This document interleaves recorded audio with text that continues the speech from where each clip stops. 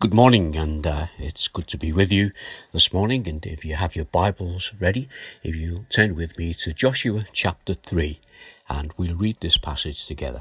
So let's read God's word together, starting at Joshua 3, verse 1. Early in the morning, Joshua and all the Israelites set out from Shittim and went to the Jordan, where they camped before crossing over. After 3 days, the officers went through the camp, giving orders to the people. When you see the ark of the covenant of the Lord your God and the priests who are Levites carrying it, you are to move out from your positions and follow it. Then you will know which way to go, since you have never been this way before, but keep a distance of about 1,000 yards between you and the ark. Do not go near it. Joshua told the people, "Consecrate yourselves, for tomorrow the Lord will do amazing things among you." Joshua said to the priests, "Take up the ark of the covenant and pass on ahead of the people." So they took it up and went ahead of them. And the Lord said to Joshua, "Today I will begin to exalt you in the eyes of all Israel, so that they may know that I am with you as I was with Moses. Tell the priests who carry the ark of the covenant, when you reach the edge of Jordan's water, go and stand in the river." Joshua said to the Israelites, "Come here and listen to the words of the Lord your God. This is how you will know that the living God is among you, and that he will certainly drive out before you the Canaanites, the Hittites, the Hivites, the Perizzites, the Girgashites, the Amorites, and the Jebusites. See, the ark of the covenant of the Lord, all the earth will go into the Jordan ahead of you. Now, then, choose 12 men from the tribes of Israel, one from each tribe. And as soon as the priests who are carrying the ark of the Lord of all the earth, set your feet in the Jordan, its water flowing downstream will be cut off and stand up in a heap." So when the people broke camp to cross the Jordan, the priests carrying the ark of the covenant went ahead of them. Now the Jordan is in full flood all during harvest. Yet as soon as the priests who carried the ark reached the Jordan and their feet touched the water's edge, the water from upstream stopped flowing. It piled up in heaps a great distance away at the town called Adam, in the vicinity of Zarethan. And while the waters flowing down to the sea of the Arabah, that is, the Salt Sea, was completely cut off. So the people crossed over opposite Jericho, and the priests who carried the ark of the covenant of the Lord stood firm on dry ground in the middle of the Jordan. And while all Israel passed by until the whole nation had completed the crossing on dry ground. Well, God will add his blessing to that reading, and I want you to notice that throughout that reading, it was confirmed more than once that God was with them. Let's pray. Father, we thank you for your presence here with us this morning, and we ask your blessing upon us as we look at this passage together. Just teach us, lead us, and guide us, that your word might speak to us. And we ask these things in the name of Jesus. Amen. Well, this passage that we've just read, chapter 3 of Joshua, I'm really going to concentrate more on the passage from verse 14 through to 17. And the title I've put on this is God with us, and he has been with us and always will be. Last week we heard the sad news of the death of Jerry Marsden, who was known for his recordings of the songs You'll Never Walk Alone and Ferry Cross the Mersey. I was listening to the radio, and it was the Jeremy Vine show, and people from all over the country were phoning in to that programme, and they were phoning to speak of how these two songs brought back treasured memories that they had of Liverpool, of the city of Liverpool, of the people of Liverpool, and yes, of the team Liverpool, but more the city and the people. A line from You'll Never Walk Alone is walk on, with hope in your heart, and you'll never walk alone. On Wednesday night at our Bible study, the subject we looked at was the subject of hope. The hope that we as Christians have in Jesus Christ. Now, one of the Bible passages that reminded us of this hope was found in 1 Peter chapter 1. It was verse 3 and 4. And there we read, "Praise be to the God and Father of our Lord Jesus Christ. In his great mercy, he has given us new birth into a living hope through the resurrection of Jesus Christ from the dead, and into an inheritance that can never perish, spoil, or fade. This inheritance is kept in heaven for you." So he has given us this living hope. And as we walk on in this hope, we do not walk alone. Let's go to Hebrews chapter 13. There's a verse there, it's verse 5. "Keep your lives free from the love of money and be content with what you have, because God has said, 'Never will I leave you, never will I forsake you.'" I know that many of you will have heard and probably know the poem Footprints in the Sand. It speaks of a person who sees two sets of footprints as he walks, one his and the other God's. Now, at some points, he only sees one set of footprints, and he's wondering then why God has left him to walk alone. Now, the last verse of the poem explains why at times there were only one set of footprints. This is what the last verse says. "He whispered, 'My precious child, I love you. I will never leave you, never, ever, during your trials and testings. When you saw only one set of footprints, it was then that I carried you.'" Now, this poem, we're not sure who wrote it, but this poem is probably based on what God had said to his people Israel as they traveled through the desert. And we find that in Deuteronomy. It's Deuteronomy chapter 1 and verse 31.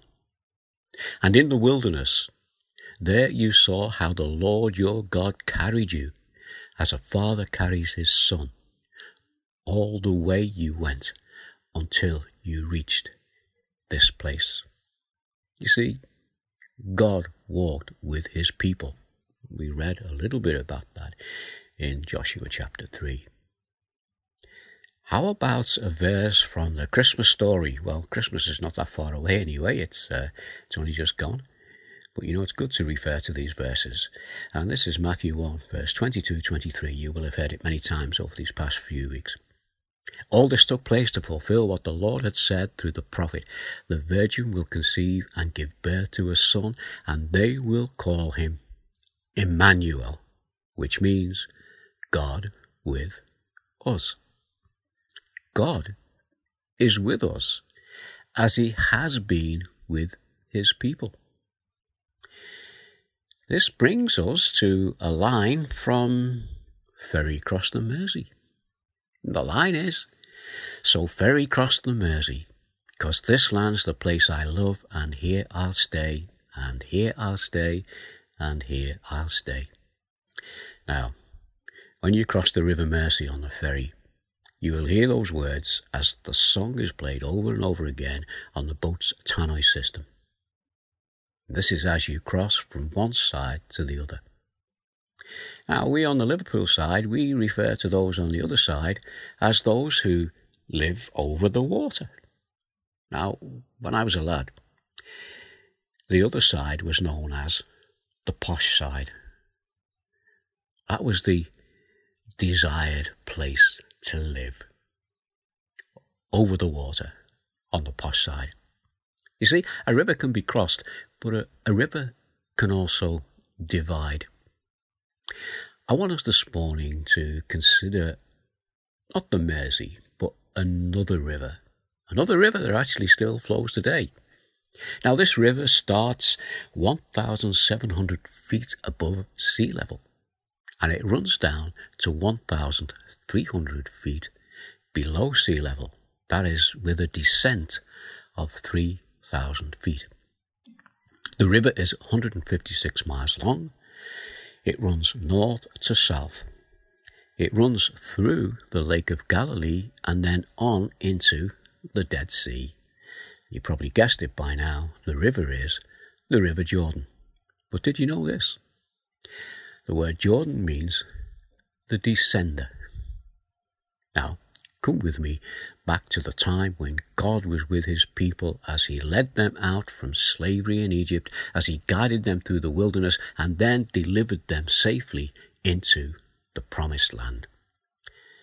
That's one of the sections we read this morning. That's found Joshua chapter 3, verse 14 through to 17. So verse 13. So when the people broke camp to cross the Jordan, the priests carrying the Ark of the Covenant went ahead of them.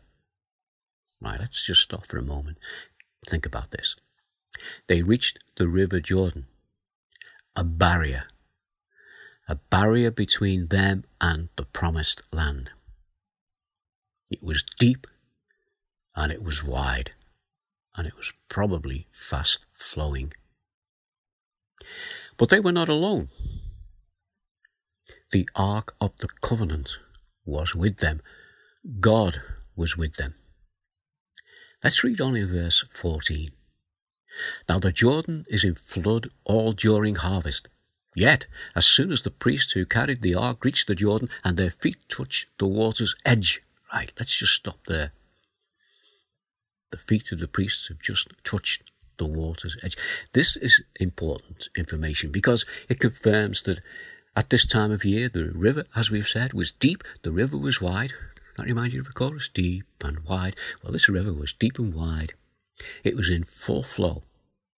And we read that the priests who carried the ark exercised their faith in God and stepped into the water. Then we read on in verse 16. The water from upstream stopped flowing. It piled up in a heap a great distance away at a town called Adam and the vicinity of Zarethan, while the waters flowing down to the Sea of Arabah, that is, the Dead Sea, was completely cut off. Now, there's a lot of geographical information there. You can check that out on a map of Israel and you'll see that it's true. And we saw that as the river stopped flowing, the water piled up, leaving what experts tell us might have been a 20 to 30 mile stretch of dry riverbed. It wasn't just a little path. It was wide enough to accommodate all that were going to go across. This was a miracle. And the miracle was that God had removed the barrier. And we read on. So the people crossed over opposite Jericho. Now it's estimated that there would have been at this time in the region of about 3 million people who crossed over. That's a lot of people. Verse 17. The priests who carried the Ark of the Covenant of the Lord stopped in the middle of the Jordan and stood on dry ground, while all Israel passed by until the whole nation had completed the crossing on dry ground. God was with them. He was there in their midst in the strategic position, and God held back the water, and he stayed with them until they crossed over, and then he travelled on with them.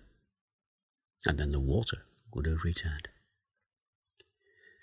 God was with them. God is with us. Now, the River Jordan is sometimes seen as a picture of death, with Canaan a picture of heaven, and the crossing over is crossing over from death into heaven, as the people crossed over into the promised land from the wilderness. Now, Hebrews 11 verse 9-10 says this, and it's speaking about Abraham here. By faith, he made his home in the promised land like a stranger In a foreign country he lived in tents, as did Isaac and Jacob, who were heirs with him of the same promise. For he was looking forward to the city with foundations, whose architect and builder is God. Just think about that. Abraham is looking beyond. Canaan was the promised land for the Israelites. But that was only part of the journey, a journey that would eventually end in God's kingdom, that is heaven. There's a passage that we read earlier, 1 Peter 1 verse 3 and 4. Praise be to God, the Father of our Lord Jesus Christ. In his great mercy, he has given us new birth into a living hope. There's that living hope again. Through the resurrection of Jesus Christ, that's how we come into it, from the dead, and into an inheritance that can never perish, spoil, or fade. This inheritance is kept in heaven. That's the end of the journey that Abraham is looking for. In this passage, we have the living hope as we walk towards the promised land, the land which is the place that we love and where we will stay. That is eternity. John 5 verse 24. Verily, very truly, I tell you, this is Jesus speaking, whoever hears my word and believes him who sent me has eternal life and will not be judged, but has crossed over from death to life. The crossing over is through the way that Jesus has opened up for us. Sin and death have been defeated. So Paul tells us in 1 Corinthians 15 verse 55, where, O death, is your victory? Where, O death, is your sting? You see, that comment from Paul is based on the things that we're looking at this morning. In that real hope that we have, in that inheritance which is ours. Now, the River Jordan is also a type of judgment against sin. The barrier between God and man. The barrier that has been removed so that the crossing can be made. The removal of the barrier, allowing the forgiven sinner to cross over so that they can enter into their promised home as a citizen in God's kingdom. Let's go to another few verses from Paul in Romans 6 verse 4 and 5. We were therefore buried with him through the baptism of death, in order that, just as Christ was raised from the dead through the glory of the Father, we too may live a new life. For if we have been united with him in death, like this, we will certainly also be united with him in a resurrection like his. Great verses. What about us here this morning? You know, we're still in this life. We still have the problems. This big problem of COVID-19 and other problems, maybe loneliness, depression, feeling alone. You see, there are still battles to be fought in this, but in this, our heavenly standing as we continue in our journey to our final destination. When I was thinking about these things, the words of that, I think Jim Reeves had a hit with it. This world is not my home, I'm just a passing through. I'm sure many of you will be familiar with those words. As the Israelites faced the barrier of the River Jordan, there's a question. Who removed it? Well, you have come back now because of what we've been looking at and say, God did. Oh, great. Why? Well, because God was with them. What we're talking about us today. What's our barrier? Well, our barrier is sin's great barrier. You know, when I put these things together and preparing for them, songs always come in my mind. Sometimes at the children's choruses, you know, show me the way through sin's great barrier. You know, it's so high, you can't get over it. It's so wide, you can't go around it. So low, you can't go under it. This great barrier of sin. Who has removed that for us? Well, the answer's the same. God has. Let's go back to the Jordan. You know, on that day, Christ was standing between God's people and God's judgment. Just as he stood holding back the river Jordan, Jesus is God with us as he can hold back the barrier of sin. We read about the Ark of the Covenant. What was that? That was God with them. The Ark representing Jesus, representing Christ, his perfect humanity, his perfect deity. We looked at that when we did our study through the tabernacle. And the wood that was used in the tabernacle and in the Ark of the Covenant was a representation of the humanity of Jesus. But when it was overlaid with gold, it spoke of his humanity and deity together. Emmanuel. And the solid gold mercy seat spoke of his deity. The tablets of stone, the 10 Commandments, they were in the ark. They were unbroken. Absolute obedience of Jesus to the law. The manna that God gave was in the Ark of the Covenant.